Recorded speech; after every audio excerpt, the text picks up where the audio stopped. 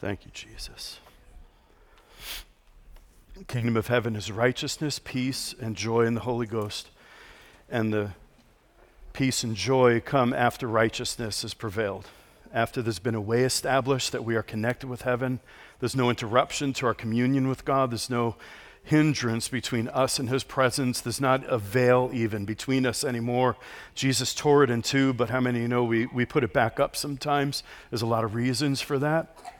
But today, as we finish out this worship set, I just want to urge you to take a moment before the Lord. Is there anything that you're involved with that's hindering you in your communion with heaven? Is there something you know is going on in your life that causes you to pull away from his presence? Because I can promise you this, right out of the Word of God, he's never left us. He's never forsaken us. If there's a feeling of distance, it's not because he's left us. It's because we've strayed away from him. So, Father, I pray that the words of these songs that we sang today would resonate in our spirit, and we would be those who stay attached. We would not be a branch that disconnects from the vine and withers, but we'd be those who receive life, and that more abundantly by staying deeply connected to your life-giving presence. Holy Spirit, come and attach us to Jesus today. It's your favorite thing to do. I pray you'd reattach those who feel that sense of distance, reattach to the vine. Today we agree with your word that apart from you we could do nothing. Apart from you, so let none be apart from you today, but all deeply woven, deeply connected to the Lord Jesus Christ. Hallelujah. Children, you may go back to your classes if you're still in here. Your teachers will meet you in the back of the room. And I want to share a word with you today that might sound a little odd. You know our heart here at Hillside. You know that we emphasize my personal life's ambition is to be worthy of being accused of what Paul was accused of. He goes in and he describes how he was accused by people of preaching that let us sin so that grace might abound. And this is Paul. You read all the letters of Paul and all what he said about sin and judgment and all those things. Same Paul, but somehow through his preaching and through his life's message, people misunderstood his emphasis on grace. And they thought Paul went around actually saying, hey, sin all you want, God's going to forgive you anyway. Nothing could be further from the truth. In fact, his response to that at the beginning of Romans 6, if I could phrase it like we would in Brooklyn, it would be, what, are you stoned? That would be his response to that. Are you kidding me? Of course that's not what I'm preaching. What's the point of the cross if there's no such thing as sin anymore? The whole idea of the cross is to make a way to return to the Father when we've sinned. And if you're here today, or you're in the sound of my voice online, and you've been thinking, boy, I really blew it this time, I'm afraid to go home. I want to urge you today to learn how to hear the voice of the Father and know the way of the Father, which is arms open wide. He's got a ring in his hand. He's got shoes ready for you, and he's got a robe to put back on you again. Don't you believe for a minute that just because the older brother met you at the gate, the older brother who doesn't even want to see you anymore, won't even call you brother at this point, if you know the parable, that's not our Father's heart. That son was the one being corrected by that parable, as if to say that because you messed up one too many times, don't come back home again. I want to talk to you about the gift of shame. I bet you've never heard a message titled that before. I've never preached this before, and I do so with fear and trembling today because I want to be really careful with this subject. But I do believe this is one of those truths. How many of you know that the truth of the Scripture is always a truth held in tension? There's always, and that's why we have to pay attention to it. It's truth's intention. God is merciful. God is gracious. He is forgiving. God is one that the moment we even so much as turn toward him. I mean, in the new covenant, all you got to do is confess with your mouth Jesus is Lord, believe in your heart God raised him from the dead, and that's it. You're in. You got eternal life in Christ Jesus now. And there is this grace thing, but there's also still such a thing as sin. And there is still such a possibility that you could live life and end up dead forever as a result of getting some things wrong and not living in a way that's connected to the vine, Jesus Christ. So I want to talk to you about shame today, because shame is one of those truths that, everybody really has emphasized of late, and I believe rightly so. Instead of shame on you, we say shame off of you in Jesus' name. And that is still a good word right there, and I've preached it myself. That is still a good word, but today I want to bring the truth back into the proper tension because shame is actually a gift of God. And I want to explain to you why. How many of you have ever had internal pain before? Like physical pain internally?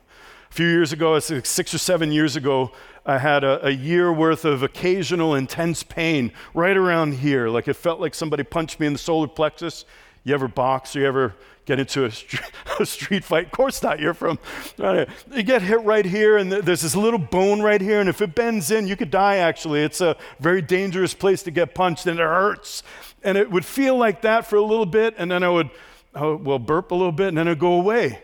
So I thought it was gas. So for about a year, I had this pain internally that kept nagging at me. And I mean, there was a day we were at the water park. I don't know if you remember this day. We were at a water park down in Williamsburg. We're water country, and I was trying to enjoy the day, but there was a good hour where I had to lay on my back because the pain was so intense. So I ignored it. Went to Liberia. Praise God, nothing happened while I was there. And when I came back, that pain felt like somebody put a knife through the front of me and right out my back. And it was in the middle of a time where there was a stomach bug going around, so I didn't really pay much attention to it. Finally, I said to my wife, I got to go to the ER. And when I say I got to go to the ER, my wife's like, I'm calling 911. You never want to go to the... And it's true, but this was so intense, I just couldn't bear it anymore. So we went down to the hospital, and they got me. It was so crowded, and people were puking everywhere because the stomach bug was going around. And then, I sympathetically was doing the same, and, it was just this really intense moment, and the pain would not relent. It was just nonstop. I didn't get a break from it for 24 hours at this point. Finally, it was so crowded, they put me on a cot out in the hallway, and a nurse came by. I don't remember her name, but she should have been an angel from heaven because she said, I see you haven't made it into a room yet. You've been here for a long time. Would you like some morphine? I've never had anything like that in all my life. Never tried it. I never did. Drugs was not my thing. Alcohol, not those kind of drugs. She gave me some morphine. I would tell you, it felt like I understood drug addiction for the first time in my life. Let me just put it that way. Peace from the top of my head to the bottom of my body. But how many of you know that made me feel better for a few minutes? It made the pain go away. The morphine was an external substance that would have made me ignore the fact something's wrong. Pain is not the problem in our lives. Pain, whether it's physical, emotional, mental, the pain is not the problem. It's what's causing that pain that's the problem. Pain is our alert system. It's like a fire detector, a fire alarm in our body or in our spirit that lets us know, you got a problem here and I'm not going to shut up until you pay attention to it.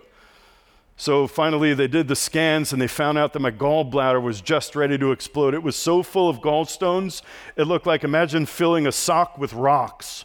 There was no room for anything but those gallstones. One big one had blocked it up, and the doctor, after he pulled it out, he said it was one of the angriest gallstones he's ever pulled out. He said, dude, you've been working on that for years. I said, man, I must have a higher pain tolerance than I thought. I made the mistake of asking some women. So if you've had gallstones and labor, tell me how to compare it. Don't ever do that. Never do that. Don't just deal with the answer, whatever it is. But until that gallbladder was removed, that pain was not going to go away. So that is the power. That's what shame is designed to do in us. Shame is a gift of God because it's given to us to protect our conscience, just like physical pain protects our body. It sends a message to our inner man, hey, don't ever do that again. When we do something that brings shame, we're ashamed of ourselves for what we've done. Yeah, you can go into a wrong direction with it, and I promise I'll address that while I'm sharing today. But the initial feeling of shame is because something in us is letting us know you're not behaving like the true you. There's something incongruous, sorry to use a big fancy word, but that's the first one that popped to mind. There's something that's not matching up, it doesn't jive. That didn't help unless you were alive in the 70s either, but there's something that doesn't line up. Your behavior and who you actually are, they're not matching up right now. That's what shame is about. Shame is that feeling like something's wrong in here. What I just did or what I just thought or the way I'm going in life right now, there's something amiss. And that feeling of shame, what we do with it, we can do the same thing we do with physical pain. We can mask it. Like with morphine or aspirin or whatever, choose your substance, we can ignore it. It won't go away, but we can learn how to live with it, or we could do something about it. And that's what I want to share with you today, that there are many ways to get rid of shame. But the power of shame, the gift of shame is given so that when we behave in a way contrary to our divine nature, we won't just keep going that direction. It's a mistake to turn off that feeling. It's a mistake to ignore that feeling, just like it could have been a deadly mistake for me to ignore the pain my gallbladder was sending my way. Isn't it an amazing thing? This is one of those million things that makes me think, why on earth did I ever believe evolution? Because the worse the problem inside got, the more intense the pain. Why is that? Why is it that the worse something hurts, the worse the injury, the worse the disease, the more the pain? It's because if you don't listen to it at first, it's like anybody use an increasing alarm, like for your ringtone on your phone? Like it starts out real soft, like birds chirping, and it's all nice and that. And most people can wake up to that. But if you like certain blares that I won't name from the pulpit today, you need that, and then you need it to get a little bit louder, and then you need a little bit louder again, and it's this increasing volume until finally the people in the other room can hear it, and they come and shut your alarm off for you. I'm not bitter about that. It's just parenting. That's just, that's just what happens. But it gets louder and louder, and so it is with the initial feeling that we call shame. It says, hey, whoa, hold on a second here. This is not what you were made for. This is not what your body was made for. This is not what your heart was made for. This is not what your mind was made for. Something is wrong. Pay attention to it. And the pain, if you do something dumb, which all of us have done, and you get hurt, it sends a message to you and it trains you, like electroshock therapy trains you. Hey, you don't want to do that again. That's the idea of the feeling of shame. It's as old as the Garden of Eden. The first man and woman, it says of them that they were naked and they were unashamed. That's the only description we get of their initial condition. Of course they were happy. It was paradise. Of course they were happy. It was just the two of them in the garden with God. Walking with them in the cool of the day. There was no problem. There was no sin. There was no death. There was no suffering. Nothing at all was wrong. But to describe them, what's the feeling of paradise? Is unashamed. That's how he described it. They were unashamed. Nothing to hide. How many of you know the hardest pain of all is that pain that comes when there's this feeling like everybody is going to reject me because of what I did or who I am? The deepest pain of all is when we feel like now I'm going to be cast out because of something to do with me. Maybe it's something I believe I am. Maybe it's something that I do. And the greatest fear that we have, it's not death. It's what the consequence of death is, the separation, because we were created to be in community. The man and the woman were created to be the original community on earth. And before the fall, that's right, before the fall, there was unbroken communion between the two of them. But what they do, as soon as sin entered the picture, it's the first thing they did. Then they got fig leaves, because you can't really go around like this for so long. And they covered it up. They were ashamed now of their nakedness. What got lost? It wasn't just that they had their eyes opened, and now they could recognize their physical nakedness, is that now they felt shame for the first time. Something's wrong. I don't know about you, but I wish Adam and Eve would have responded better in that moment, because all we find when God comes to them to say, hey, did you eat from that tree I told you not to eat from? All we find is that, they go from shame to blame. The man goes, hey, that woman that you gave me, he blames the only two people in existence, the woman and God. That woman that you gave me, she did it first. She made me do it. Then God looked at the woman and said, did you do that, woman? She didn't have the name Eve yet. Did you do that, woman? And I mean that in a good way, woman. God, all right. Did you do that? And she's the first one to ever say, no, the devil made me do it. The serpent. He tricked me. They both passed the buck. The power of shame.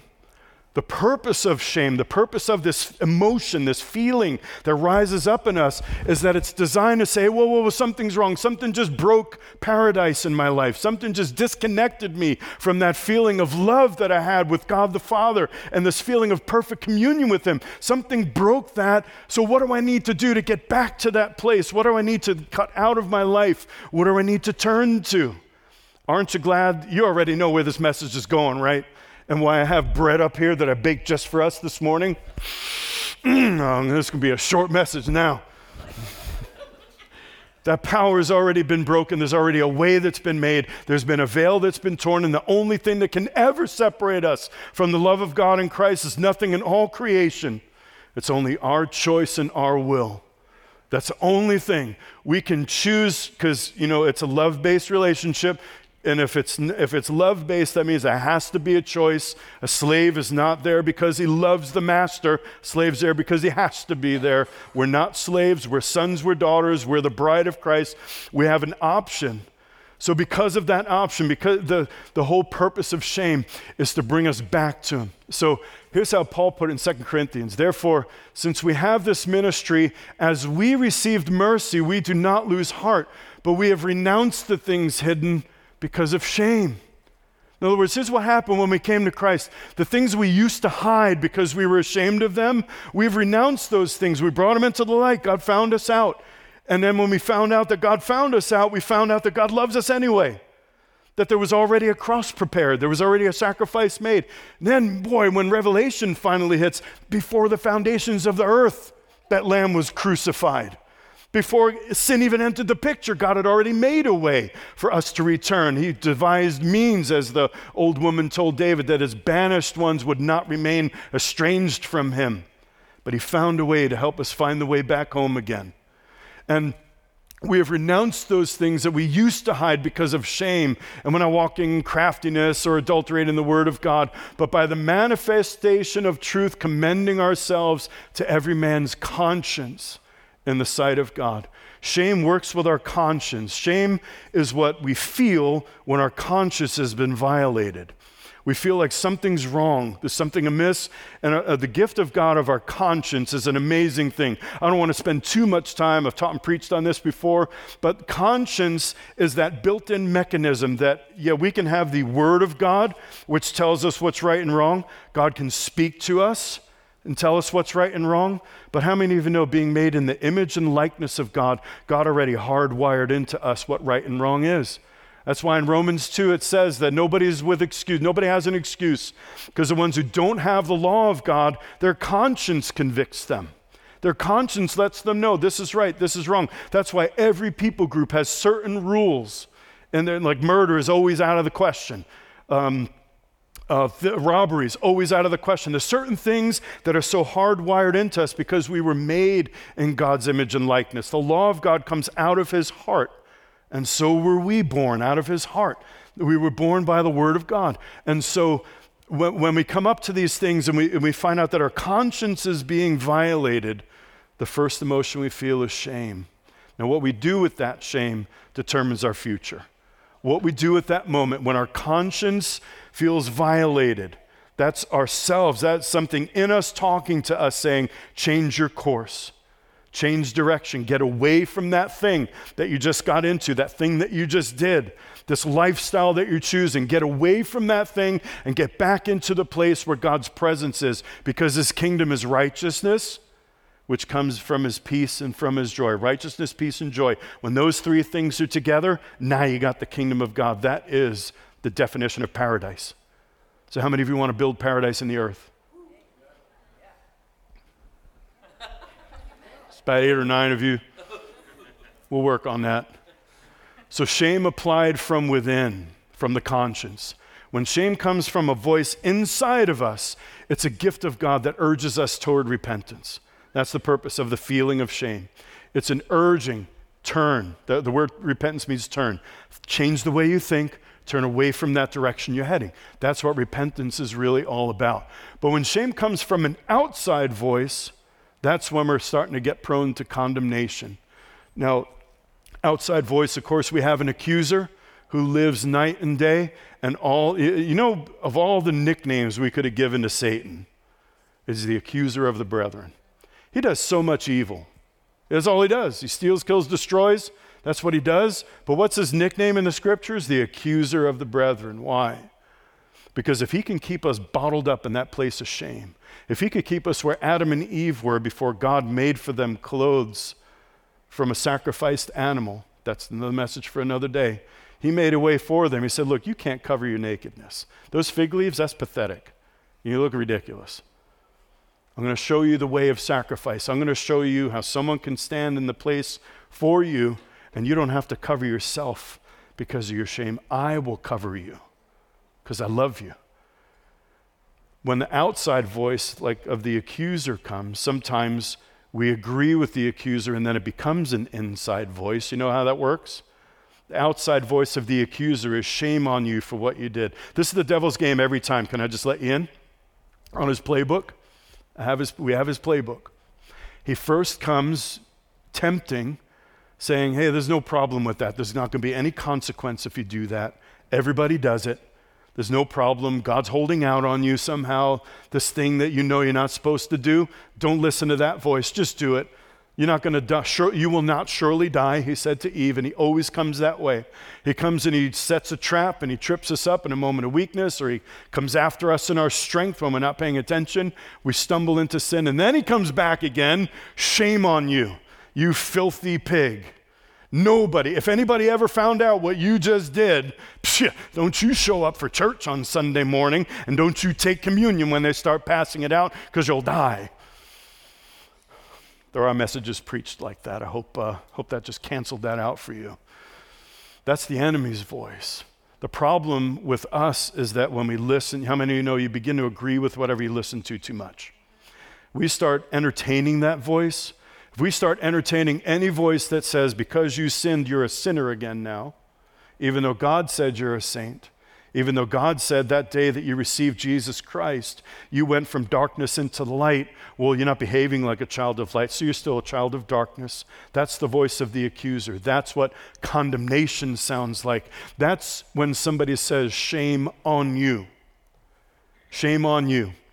Don't ever use that expression. Parents, don't ever say that to your kids. Please, don't ever put shame on somebody.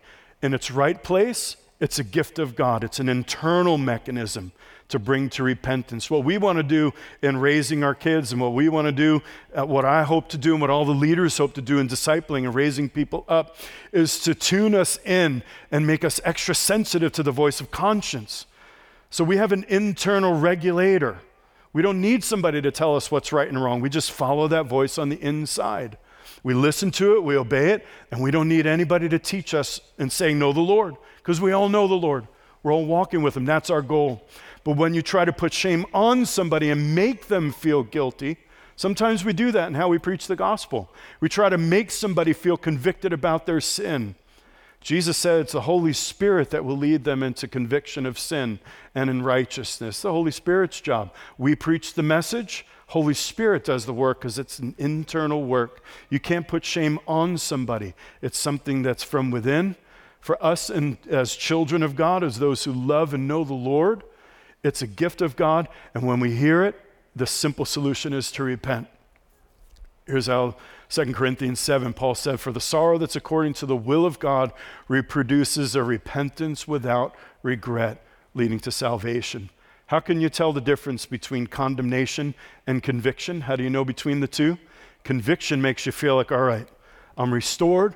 I'm back in the game again right now. Yeah, I blew it. I'm going to learn from that. I'm going to let that voice of shame, that voice that made me feel terrible for what I did, I'm not going to ignore it. I'm going to pay attention to it. And I'm going to let that voice remind me, hey, never do that again. Because there's no worse feeling than being separated from God. No worse feeling from being isolated and outside of God's presence. There is no worse feeling. Every bad feeling comes from that place. So God's will, when we repent that way, it leads to repentance without regret. So we're not beating ourselves up for what happened in the past. How do we know we've really repented in a good, godly sorrow kind of way? When we think about those things we did before, it doesn't come with that feeling of shame on you. There's no voice saying shame on you for what you did before. That's real repentance. That's the fruits of actually coming with a godly sorrow and saying, God, I agree with your word. I am guilty of that sin. I'm guilty of that thing. And now I'm throwing myself at the mercy of the court. Forgive me. Because the sorrow of the world produces death. Tale of two disciples. On the night that Jesus was betrayed, Judas was the one who did the deed. Judas went and sold himself out for the 30 pieces of silver. He betrayed the Lord. He kissed him in the garden, and all the disciples left. Well, the same night that happened, Peter denied the Lord 3 times, just like Jesus said he would. Surely spinning around in Peter's mind were the words of Jesus, if you deny me before men, I'll deny you before the Father, which has its own meaning in its context. I don't want to go there right now. But they both were guilty that night of forsaking the Lord. Yeah, Judas did the worst deed, if we want to judge it that way. But Judas made his own salvation. He had a sorrow of the world that literally produced death. He was sorrowful, it says, for what he had done, and the shame of what he'd done caught up with him, and he went and committed suicide on that night. It literally brought death. Peter had the same kind of sorrow that filled his heart. He was so ashamed of himself that when Jesus met up with him there, the day of the miraculous catch at the end of the Gospel of John, he was hiding from Jesus. He didn't go and greet him, even though initially he dived off the boat with all his clothes on, swam back to shore. But it says he was kind of hovering back, and Jesus restored him on that day. And Peter repented that day, and Peter was restored and became a disciple who became an apostle who went and changed the world. We have the option of which one to do. The internal voice of shame says to us, you're better than this. This is not who you are. Anybody have a really good coach? A really good coach. Pick your sport, really good coach. If they're screaming in your face, like my water polo coach used to do. If you had a football coach, they always do that. I mean, that's all I've ever heard them do. Do wrestling coaches do that? Noah, do you yell at your guys? Because you're mad at them? Or because you want to pull out the best that's in them? Because you want to pull out the best. There is this voice.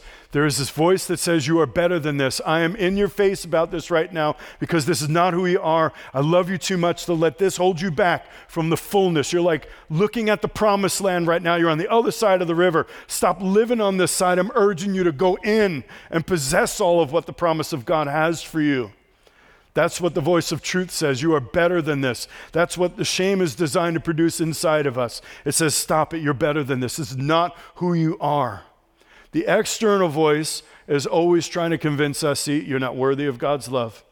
You're not worthy of God's love. Even though you believe it, even though God said so, even though you know what his word says about who you are, you've ruminated. You all know what that is, right? When you read Romans 8 and over again, and you ruminate on the truth of that passage. If you have no other scripture after today, Romans 8, just read it over and over and over again. Read it in 8 different translations. Read it over and over again until it gets deep in your spirit, because then shame will have no place, because it starts out, there is therefore now no condemnation for those who are in Christ Jesus. That's the truth. All of the whole book of Romans, till it gets to that chapter, is leading up to that point. If you're in Christ Jesus, there is therefore now no condemnation. Does it mean that you're never going to feel shame again? Absolutely not. There are going to be moments that you're convicted. You feel that sense of, that's not who I am. Don't give in to that voice. Remember, there is therefore now no condemnation for those who are in Christ Jesus. Later on, it is God who justifies. Who is he that condemns? God's justified. There's no chance that we could be condemned again. So what we do with shame from that moment, if we judge ourselves as unworthy, then we reject the benefit of shame. We traded it in for condemnation. That's where we could go with this. So there are a lot of options of where we go with shame. There are things that we can do, but I want to reassure us of something today. There's sometimes the feeling of what we did. Maybe it's the 1,000th time we fell into it. Maybe it's something that's so grievous to us that we feel like, man, this is the biggest thing I'll ever ask for forgiveness for so far in my life. Whatever the cause may be, if we judge ourselves as unworthy of his love, we've condemned ourselves. Our heart has therefore become the accuser. Then the devil's won the game. When the devil no longer has to accuse because our heart's accusing us, because we know what we did. And I've had people say it right to my face when I'm helping them get free of some kind of recurring sin issue, like an addiction or some kind of behavior that they're having trouble getting out of.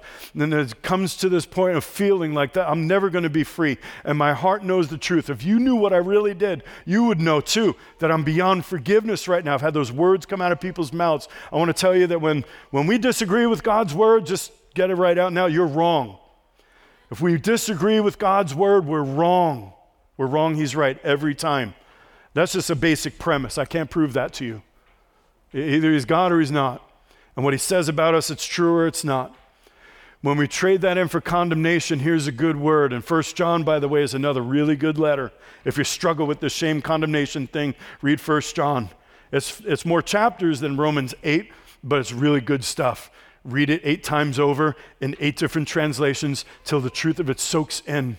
But we know this, we're of the truth, and will assure our heart before him, because in whatever our heart condemns us, for God is greater than our heart and knows all things.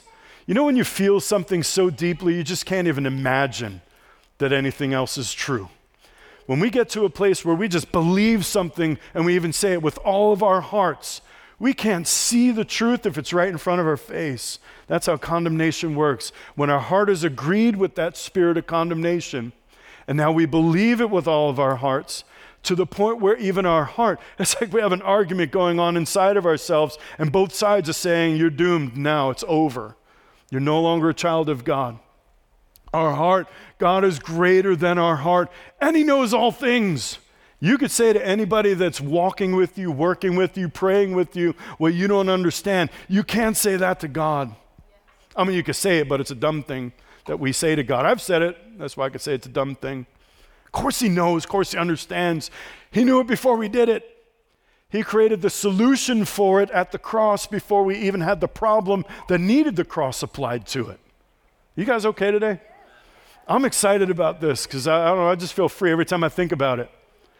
Because if anyone says he's without sin, he's a liar and the truth isn't within him. That's in 1 John also. But God is a liar and truth's not in him, but there is therefore now no condemnation for those who are in Christ Jesus.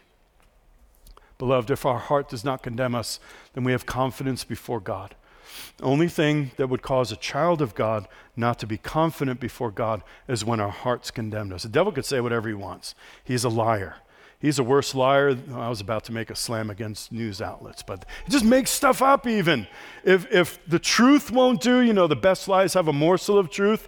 If there's no morsel of truth to work with, he'll just flat out make stuff up and bring that condemnation in. So if we don't allow that condemnation, don't agree with that condemnation, well, now we have confidence before God. So when we embrace shame that leads into condemnation, here's what we do. The burden requires something of us. That is too great a burden to bear. To walk around feeling ashamed and feeling condemned, that is a weight that no heart can handle for very long. So here's some options that we have. We can either punish ourselves or harden our heart against its voice, if repentance is in our way.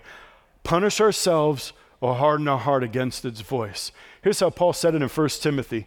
The Spirit explicitly says, in latter times, people will fall away from the faith, paying attention to deceitful spirits, doctrines of demons, and by the means of the hypocrisy of liars, seared in their own conscience as with a branding iron. So that voice of conscience is nagging at us. Get out of this lifestyle. Get out of this thing. It's contrary to the divine nature. It's not what you're made for. We get tired of hearing that voice, and so we tune it out. Or worse than that, we take that part of our heart and we sear it. Anybody have any scars? Like you get a really bad injury, have a scar. Can you feel anything on that scar? The feeling's gone, right? If you get seared with a branding iron, there is no feeling in that place where the scar remains. And so we do this to ourselves. We sear our conscience, meaning stop feeling that shame. Stop feeling like that thing you did was wrong. I don't want to hear it anymore. And we learn how to shut that voice down. Now we've become hardened in our heart so that we could call that which is evil good and that which is good evil. Or we find these justifications for doing things that we know are harmful to us and are harmful to the people around us. This is how narcissists are made. This is how people that do hurtful, harmful things to the people around them, how can they do that? How can somebody be so, aggressively mean to everybody all the time? Their conscience has been seared. And so there is no feeling there. Even a next step beyond that, Paul describes some in Philippians whose end is destruction, whose God's their appetite, and whose glory is in their shame. Well, now we've really come to a place of calling that which God says is wrong, sinful, evil. Now we're saying it's good, and we're glorying in it. We're proud of that even. We're no longer under it. We're no longer going to feel that voice. No, we're going to say this is okay now. God's okay with this now. This is no longer on that list of things that we shouldn't do. We're putting it on the list that are okay to do. And that's the end of it. So living with shame, staying under it, it's a sure formula for depression. It's a formula for heavy-heartedness. And I want to encourage you today, we're made for better things. We're made for better things. So I want to read to you Psalm 32. And Stephanie, this is spontaneous because I forgot to tell you before, but would you please get up and just sing, I love you, Lord, just kind of softly worship over us as we share in communion right now.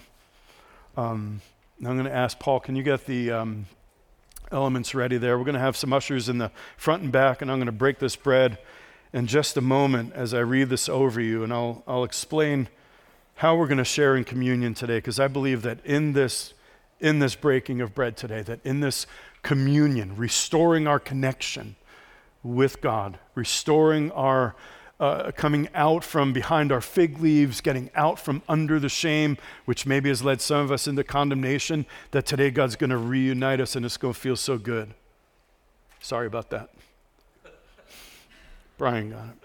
Psalm 32, how blessed is he whose transgression is forgiven, whose sin is covered. How blessed is the man to whom the Lord does not impute iniquity, and in whose spirit there's no conceit. When I kept silent about my sin, my body wasted away through my groaning all day long. For day and night it was like your hand was heavy upon me. My vitality was drained away as with the fever heat of summer. I acknowledged my sin to you, and my iniquity I did not hide. So I said, I will confess my transgressions to the Lord. And you know what happened? You forgave the guilt of my sin.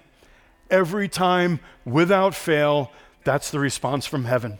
There has never once been a time in all history, Old Covenant or New, or even before the Old Covenant was established, never been a time that somebody came to God and said, God, I confess what I did was wrong. Would you please forgive me? That God said no. Never been a time. It's not in his nature to be unforgiving.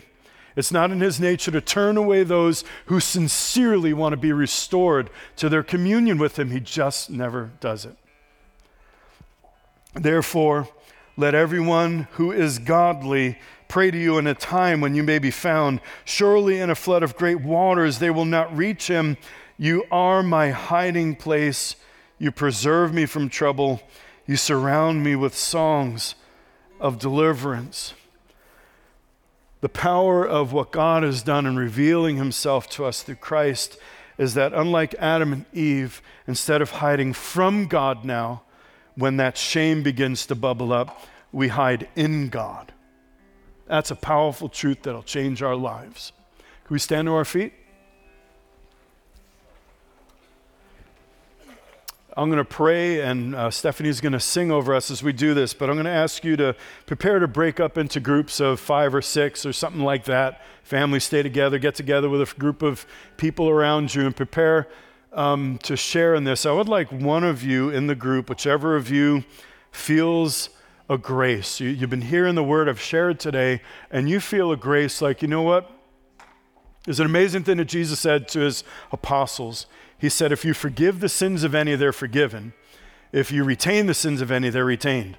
Now, he wasn't giving them authority to just go and declare you're forgiven when you're in sin, but he was giving them, I believe, a holy mission to go out to all of those who are held under shame and all of those who are held under condemnation, to decree to them, hey, I just want you to know on behalf of the Father, your sins have been forgiven.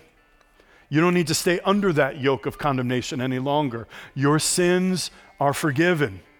Now go in freedom.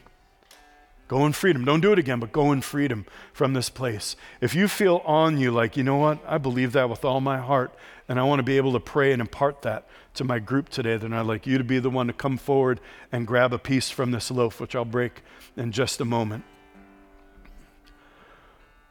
So, Father, I pray that you would come even now and inhabit our communion with you right now. Make this far more than a ritual. Today, Jesus, I pray that you would come and make us alive to you and reconnect us with you. I pray that you would search our hearts and find if there be any wicked way in us, bring it to the surface so that we could just lay it at your feet and be reconciled to you through the cross. Come, Holy Spirit, and inhabit this communion now as we prepare to join together with Christ Jesus afresh.